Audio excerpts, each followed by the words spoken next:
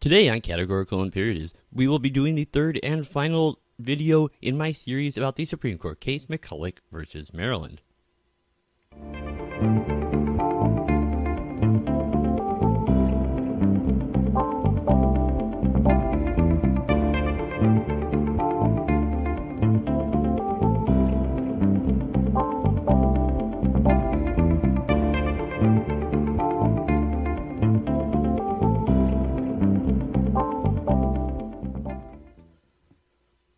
Hey, greetings and welcome back once again to Categorical Imperatives. As always, I am your host, Lockean Liberal, and I do want to thank you all so much for joining me here today. Now, if you are new to this program, I especially want to welcome you. This is a podcast where we're going to be using legal theory and moral philosophy to discuss current events related to law, politics, and culture. And, as I mentioned in the beginning, today we are going to be doing the third and final episode in what is part of my larger ongoing series that I call Today in Supreme Court History, covering notable Supreme Court cases. Today we're going to be talking about McCulloch versus Maryland, and as I mentioned, this has been a three-part series. This is the final one in the series. So, let's take a look back real quick, just so you can get an idea of what you missed, or to refresh your memory about what we talked about in the last couple of videos, if you haven't watched them. And if you hadn't yet, I strongly advise that you do. I really made these in a way where I'm assuming the person watching this has watched part 1 and 2, and it'll be a lot more difficult for you to follow along if you haven't. So I'll put links to those down in the description, but just to refresh our memories here. Part 1 was an introduction to McCulloch's history and proceedings, and I essentially had drafted my own case brief for this and just kind of gave a quick, clean, sort of like objective version of what the case was about, the proceedings, the opinion, all that stuff. Part 2 dealt with the original meaning of the necessary and proper clause and how that clause was utilized and interpreted by the Marshall Court in the McCulloch case. Now, in this case in general, there were two major questions that arose, and most people usually only ever really discuss the first one, which is the constitutionality of Congress's ability to charter a bank. Now, that has been thoroughly covered. What we haven't talked about at all, though, is the second key constitutional question in this case, and so that's what we're going to be looking at today. And that revolves around the idea, is the tax that the state of Maryland tried to levy against the Second Bank of the United States a constitutional tax? Now, answering this question created a legal doctrine with one of the most lame, bland, unimportant sounding names in the whole of constitutional jurisprudence, which is the Intergovernmental Tax Immunity Doctrine. But don't let the stupid name fool you. It's actually an incredibly important and interesting concept to know, and it's one that most people never really talk about, which is why I'm excited to get to this today. This is bound to be the part of the video where if there was anything about McCulloch versus Maryland you didn't know before watching my videos, it would probably be this stuff here. It's some of the most interesting stuff in my opinion. So, we will be discussing all of that, and we will be talking about why this case has such a negative reputation among constitutional conservatives as being a case that created sort of like the first great big government case of unlimited federal powers.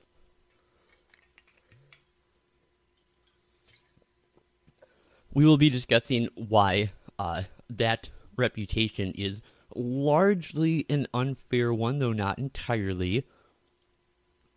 And we will be talking about the destructive legacy of McCulloch that came not from the case itself, but from the way that it has been hijacked in the 20th century by the progressives to make many aspects of the government essentially unlimited through misconstruction and abuse of the original meaning of the necessary and proper clause, often in conjunction with a very selective reinterpreting of this case.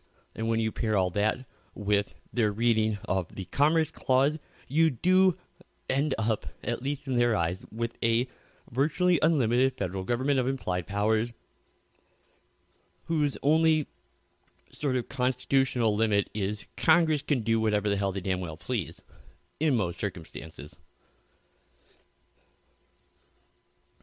Now, by the end of this video, I think you will understand why not only myself, but a lot of some of our most consequential and eminent, I guess you could say, constitutional scholars consider this to be the most important of all Supreme Court cases, and that's I know scholars such as Rob Natelson, Randy Barnett, Josh Blackman, David Schwartz, and many, many more are of that opinion. So let's start out talking about the constitutionality of Maryland's tax. Now, McCulloch's analysis of Maryland's tax is even weaker than its insouciant discussion of the constitutional issues the federal statute raised. Much of the analysis is devoting to refuting an extreme claim advanced by Maryland's lawyers, according to which the states have an absolute and unfettered constitutional right to tax the federal government. Now, Marshall ably refuted this theory and rightly refused to adopt a doctrine whose logic would leave this nation's fisc at the mercy of hostile or irresponsible state governments. It does not follow, however, that Maryland's tax on the Baltimore branch was prohibited. Now, some passages in McCulloch suggest that any state tax on a federal instrumentality is inherently unconstitutional, presumably even if authorized by Congress, but no constitutional provision says or even implies that such a general ban exists. And it would border on absurdity to say that Congress is powerless to authorize a state tax on a federal instrumentality. Perhaps Marshall only meant to advance the more modest and plausible claim that the statute establishing the bank forbade the states to tax it. Now, the Supremacy Clause provides that the Constitution and federal statutes are the supreme law of the land by which the judges are bound. Of course, anything in the Constitution or laws of any state to the contrary notwithstanding. That means a state law may not override any provision of the federal Constitution or a valid federal statute, valid under the Constitution, of course, that is. If asked, Congress might have banned a tax like Maryland's, or it might have acquiesced to such tax, but Congress was not asked, and therefore it did not answer. Now, Marshall seemed to think that it was obvious that Maryland's tax violated the statute establishing the bank. However, that conclusion was not even close to being evident. The statute did not address the permissibility of state taxes one way or the other, and Marshall offered no argument for inferring that this tax was forbidden, nor would have been easy to do. Maryland taxed its own banks separately from out-of-state banks using somewhat different tax structures. The default tax on Maryland's banks applied to their capital stock, while the default tax on other banks applied to certain transactions. As an alternative to the default tax, all banks could satisfy their obligations with a specified lump sum payment.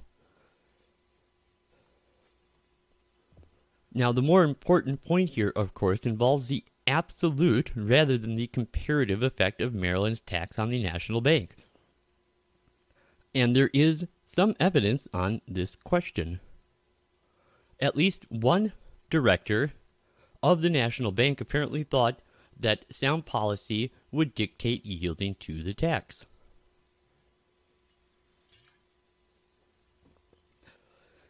Now, when the bank challenged Maryland's statute, the lawsuit was apparently an amicable controversy.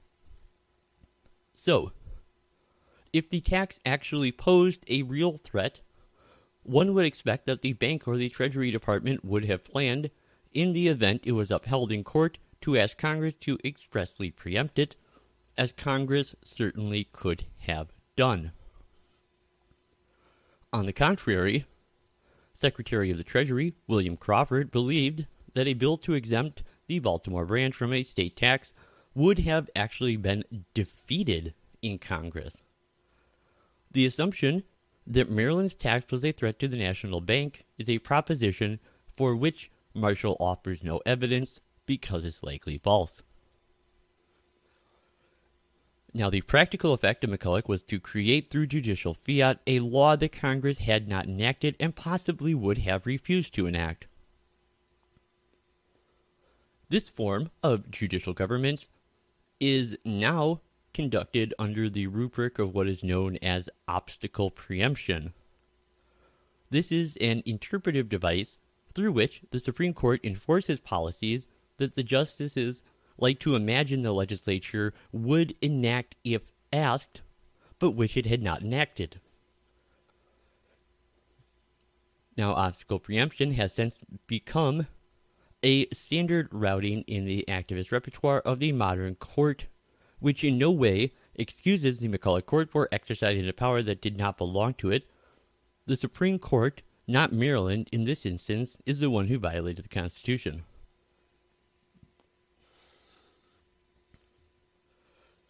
Now, apart from the unconstitutionality of the ruling in McCulloch, its scope is thrown into doubt by some confusing dicta. The opinion's last paragraph draws an unexplained distinction between a forbidden tax on the bank's operations on the one hand and a permissible tax on bank property on the other. That part of the holding reads that this declaration of unconstitutionality does not extend to a tax paid by the real property of the bank, in common with the other real property within the state, nor to a tax imposed on the interest which the citizens of Maryland may hold in this institution, in common with other property of the same description throughout the state. But this is a tax on the operation of banks and is consequently a tax on the operation of an instrument employed by the government of the Union to carry its powers into execution, and such a tax must be unconstitutional.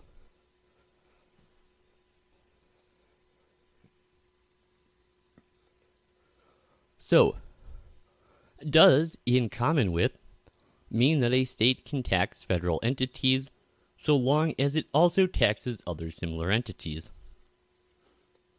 If so, Maryland's tax should have been upheld because it did not tax, because it did tax other banks as well, and this is a fact that Marshall never mentioned. If not, is it because the bank's operations were constitutionally different from its real property and the propriety interest of Marylanders? And why would that be? And are these the only objects a state may tax? And what about the bank's movable property and its employees' salaries? Where do they fall? Or, when the ruling says in common with, do they mean uniformly with? Because uniform tax rates can affect different objects of taxation differently, even when those objects of the same kind, and it may be impossible to tell in advance what those effects will be, and what would happen if a state imposed a uniform tax rate on the operations of all banks, or on the real estate, while separately subsidizing the state-chartered banks, but not the national bank. Now, would that violate whatever principle of uniformity Marshall had in mind? He didn't explain. And how should one go about answering these questions and many others for which there are simply no answer?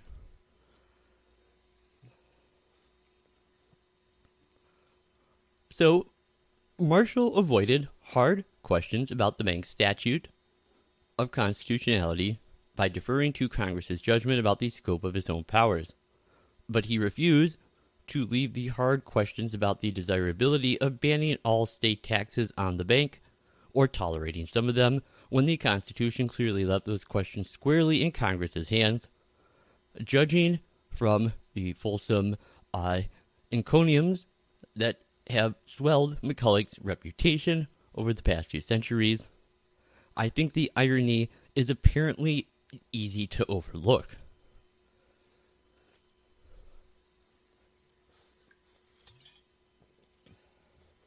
Next, we're going to be talking about the role of judicial review in McCulloch versus Maryland.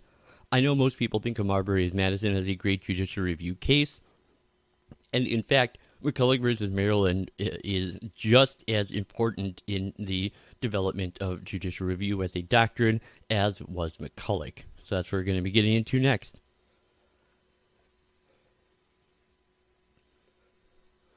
Now, this evidence suggests that while it is a mistake to equate the term necessary in the necessary and proper clause with convenient, neither was it as stringent of a standard as was connoted by some of the other terms, if you remember back to videos 1 and 2, that were commonly used to describe, they were used as synonyms for necessary, which were words like indispensably or absolutely necessary. Instead, the original meaning of necessity that came from the case creates a requirement of a degree of a means-ends fit somewhere between these two extremes. Now, considerations of constitutional construction also argue against a looser standard of the term convenient. Equating necessity with a mere convenience or expediency, this view, commonly but perhaps mistakenly attributed to Marshall, would make the application of any such standard as far as judicial review is concerned a matter of policy properly left to the discretion of the legislature. On the other hand, if one adopts the view that was espoused by Jefferson and Madison, that necessary means that a given law must be incidental and closely connected to an enumerated power, then this is a matter of constitutional principle and within the purview of the courts to assess. Thus, the true debate then is whether the original meaning of necessary was narrow enough to be enforced by the courts or so open-ended that it became instead completely within the discretion of the legislature. And if the necessary and proper clause was generally thought to be justifiable, this further supports a conclusion that the public meaning of the term equated with something more like convenience than utility. Now, there is some textual support for this proposition. Like all other limits on congressional power, should be judicially enforceable. First is the fact that the clause says that the laws shall be necessary and proper. Now, we talked about this last week. In ordinary life, shall sometimes refers merely to a statement about what someone intends to do in the future. However, if we look at a 1785 edition of the Dictionary of the English Language, published by Samuel Johnstone, it notes that the explanation of shall, which foreigners and provincials confound with will, instead equate with shall or must. Then, as now, in legal discourse, the term shall is nearly always a mandatory command. As used in statutes, contracts, and the like, this word is generally meant to be imperative or mandatory. So when a law creates discretion, it uses the word may instead. So may could also be defined, according to Johnston's dictionary, as to be. So the authors of the Constitution were very careful to use shall and may properly. This strongly suggests that the injunction to make all laws which shall be necessary and proper was not discretionary on the part of the lawmaking authority to whom it directed, Congress. It is mandatory like all other mandatory provisions and is presumptively enforceable by the other branches of the government, including by the courts, at liberty to be permitted or be allowed. Now, many other examples where this discretion of review is explicitly provided in the Constitution's concern is not the allocation of power, but instead the application of a standard. So, for example, Article 2, Section 3, Clause 1 specifies that the President shall, from time to time, give the Congress information on the state of the Union and recommend to their consideration such measure as he shall judge necessary and expedient, and that he may adjourn them to take such time as he think proper. Also, Article 2, Section 2, Clause 2 states that Congress may vest the appointment of such inferior officers as they think proper. And Article 2, Section 1, Clause 2 states that each state shall appoint electors in such manner as the legislature thereof may direct. And likewise, in Article 5, it says that Congress, whenever two-thirds of both houses shall deem it necessary, shall propose amendments to the Constitution. Years later, in his critique of Marshall's opinion in McCulloch, James Madison argued against an interpretation of necessary that takes the clause out of the province of the courts. Does not the court also relinquish by their doctrine all control on the legislative exercise of unconstitutional powers? Madison asked in an objecting manner to interpreting necessary as merely expedient or convenient, in part because doing so would place the matter, quote, beyond the reach of judicial cognizance. By what handle could the courts take hold of that case?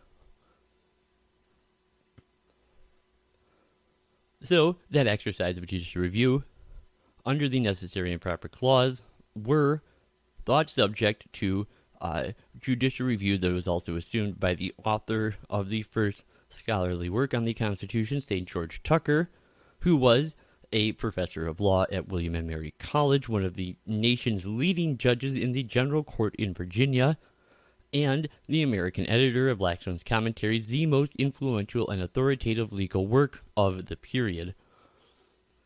So in the 1803 edition of the Commentaries, he attached an appendix discussing the meaning of the U.S. Constitution. This work was drawn from the notes of his lectures given throughout the 1790s and contemporaneous with the earliest years of the Constitution. So Tucker's account of judicial review of necessary and proper clause is nearly identical to that of Madison and Jefferson and to the views expressed in the ratification conventions. The plain import of this clause is that Congress shall have all the incidental or instrumental powers necessary and proper for carrying into execution all their express powers, whether they be vested in the government of the United States more collectively, or in several departments or offices thereof, if it neither enlarges any power specifically granted, nor is it a grant of new powers to Congress, but merely a declaration for the removal of all uncertainty by the means of carrying into execution those otherwise granted, are all included in the grant.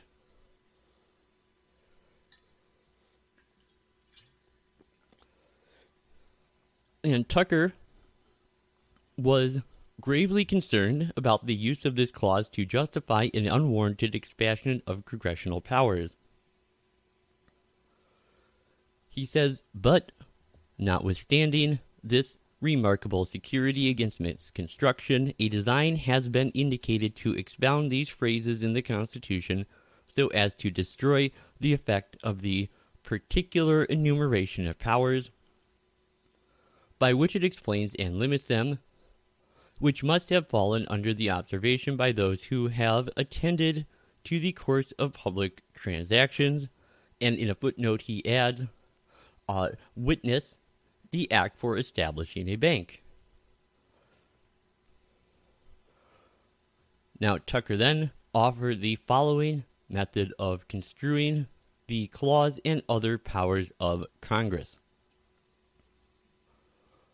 Whenever, therefore, a question arises concerning the constitutionality of a particular power, the first question is whether the power be expressed in the Constitution. If it be, the question is decided. If it be not expressed, the next inquiry must be whether it is properly an incident of an express power and necessary to its execution. If it be, it may be exercised by Congress. If it be not, Congress cannot exercise it. This construction of the words necessary and proper, he contended, is not only consonant with that which prevailed during the discussions and ratifications of the Constitution, but is absolutely necessary to maintain their consistency with the peculiar character of the government as possessed of particular and defined powers only, not of the general and indefinite powers vested in ordinary governments. And he finished by saying McCulloch is one of a handful, this is not from St. George Tucker. This came from James Madison after the McCulloch case, But McCulloch said, in light of all this, that the handful of foundational decisions of the Supreme Court that are automatically cited as original sources for the propositions of constitutional law that they contain, but McCulloch has further and an even rarer distinction of being treated as providing a full and complete interpretation of a particular clause of the Constitution, that is, the analysis of the necessary and proper clause. And this analysis seems to have been historically begun and ended with McCulloch. All right, now moving on to the destructive legacy of McCulloch versus Maryland. So, McCulloch versus Maryland, as I've already stated a number of times, is arguably the Supreme Court's most influential opinion and certainly one of its most celebrated. In a 1919 biography of its author, Alvin Beveridge wrote, "In effect, John Marshall and McCulloch rewrote the fundamental law of the nation, or perhaps it may be more accurate to say that he made a written instrument of a living thing. He made a written instrument a living thing, capable of growth, capable of keeping pace with the advancement of the American people, and ministering to their changing necessities. The greatest of Marshall's treatises on government may well be entitled The Vitality of the Constitution." And later, Justice Felix Frankfurter concurred with James Bradley Thayer's assessment that the conception of the nation that Marshall derived from the Constitution and set forth in McCulloch versus Maryland is his greatest single judicial performance.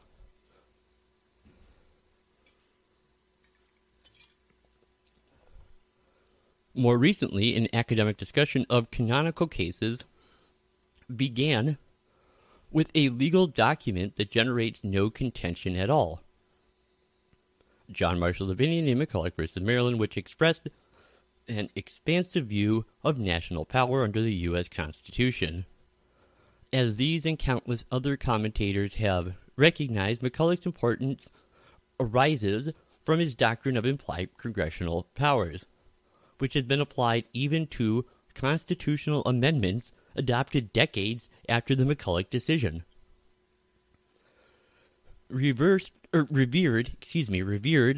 though it may be now, Chief Justice Marshall's opinion actually provoked quite a hostile commotion when it was issued. So much so that he was moved to defend it in a series of anonymous newspaper essays.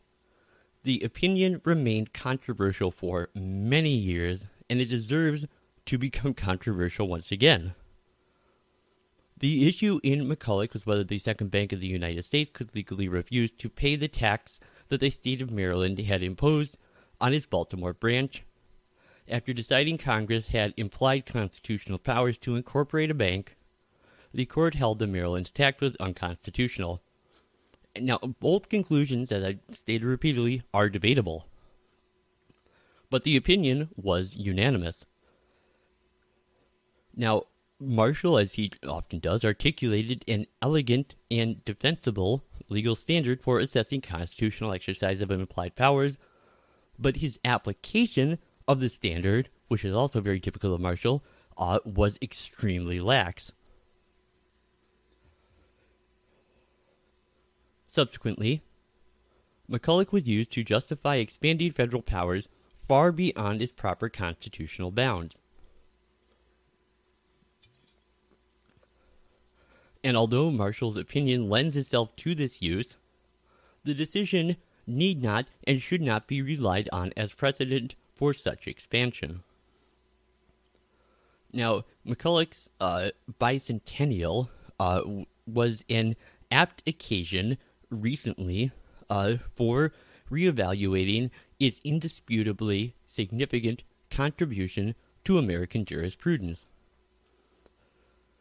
The court rarely rules that Congress has exceeded its powers except when it violates an individual right that the justices have selected for enforcement from the Constitution or have exuberantly imputed to it. From the New Deal through the mid-1990s, the justices signaled that the Commerce Clause gives Congress authority to regulate virtually everything in human life that is not protected by one of those judicially favored individual rights. Thus, if a small business buys and sells products across state lines, that's all it takes to justify congressional regulations of labor relations in that country. The federal government can decide how much workers must be paid, how long they may work, so long as their employer produces goods destined for another state. The commerce power can be used to ban racial discrimination in any small business that uses products from another state or serves customers from other states. Limits can be put on the crops a farmer may grow, even for his or her own use at home. If such use by enough farmers could affect the price of farm products in other states. This is Wickard's aggregation principle.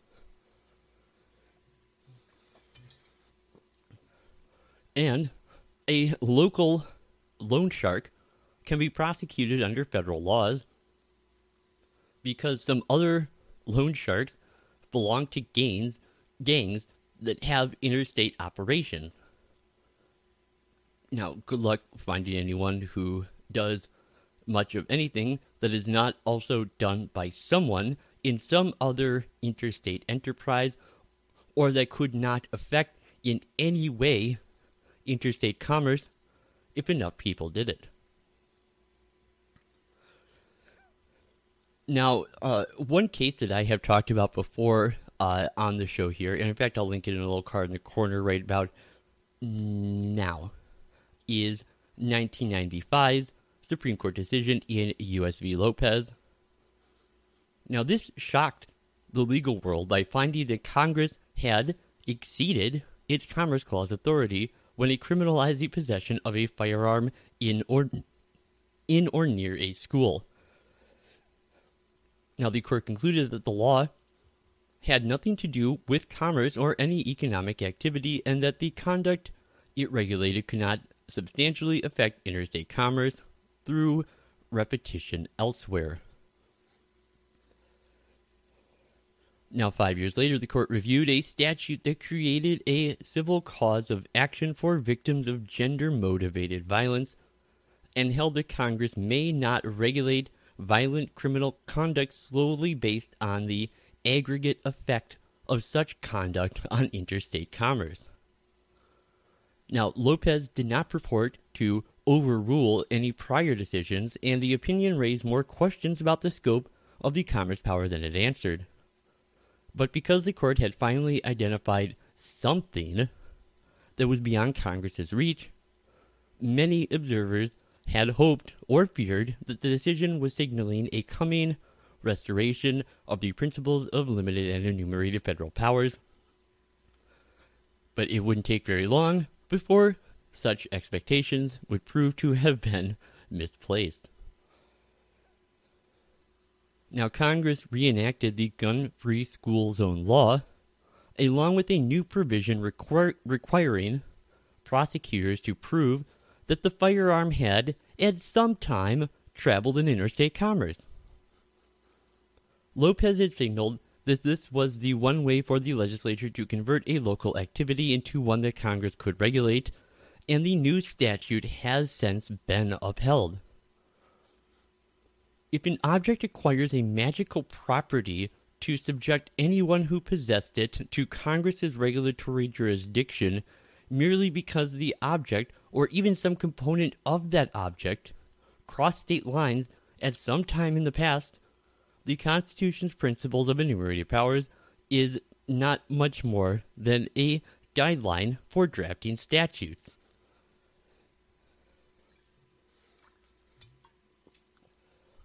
Now, Congress has not yet reenacted the gender-motivated violence statute, but it apparently need only require that a plaintiff prove some interstate nexus. Perhaps the defendant has moved across state lines to attend college, or perhaps the tort was allegedly committed while he or she wore clothing manufactured in another state. Or perhaps he or she drove to the scene of the incident in an automobile containing parts manufactured out of state. In addition to the interstate nexus maneuver, Lopez also alluded to regulations forming an essential part of the larger regulation of economic activity in which the regulatory scheme could be undercut unless interstate activity is regulated. This was the basis on which a federal regulation controlling agricultural products grown for home consumption was upheld. This is from Gonzalez v. Raich. I've also made a video about this one. I'll link to that in a little card up in the corner right about now. And, anyways, it extended the doctrine by applying it to marijuana grown and consumed in a state where the government specifically authorized the use of plants for medical purposes. So far, the court has recognized only trivial or symbolic limits on the Commerce Clause's reach. In National Federation of Independent Businesses versus Sebelius, known as NFIB versus Sebelius, for example, 5 justices, including Chief Justice John Roberts, concluded that the Commerce Clause does not authorize Congress to force consumers to participate in commerce by purchasing specified health insurance policies that they do not want. But the legal mandate to purchase specified insurance policies was characterized as a mere suggestion, and that complying with the suggestion was something that they could constitutionally do. Thus, the limitation on Congress's power under the Commerce Clause turned out to be purely symbolic. All right, in conclusion, I would argue that it was neither necessary nor proper for McCulloch to assume, without analysis, that all features of the Second Bank were necessary and proper.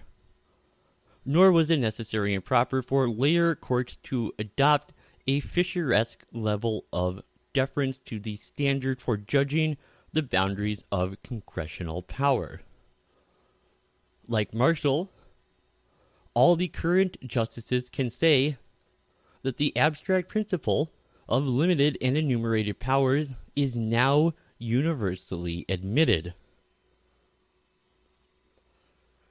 But the legacy of his opinion has been the effective destruction of that same principle that they will espouse in the abstract. Now, McCulloch famously proclaimed that we must never forget that it is a constitution we are expounding, The sonorous aphorism is frequently, if unnecessarily and improperly, often taken to mean that it is merely a constitution which judges are free or obligated to amend under the guise of interpretation. That attitude has triumphed historically and perhaps irrevocably. Constitutional law is widely regarded now as a branch of political philosophy, or as a field on which to play junior varsity statesman, or, not infrequently, an area for flamboyant moral posturing, or a weapon of partisan warfare. Rather than submissively celebrate these developments, we could choose to stop forgetting that the Constitution was originally meant to be a law, and that it was meant to be more authoritative than what the Supreme Court says about it. If we did, McCulloch and his rake progeny would become controversial once again, just as they very much should.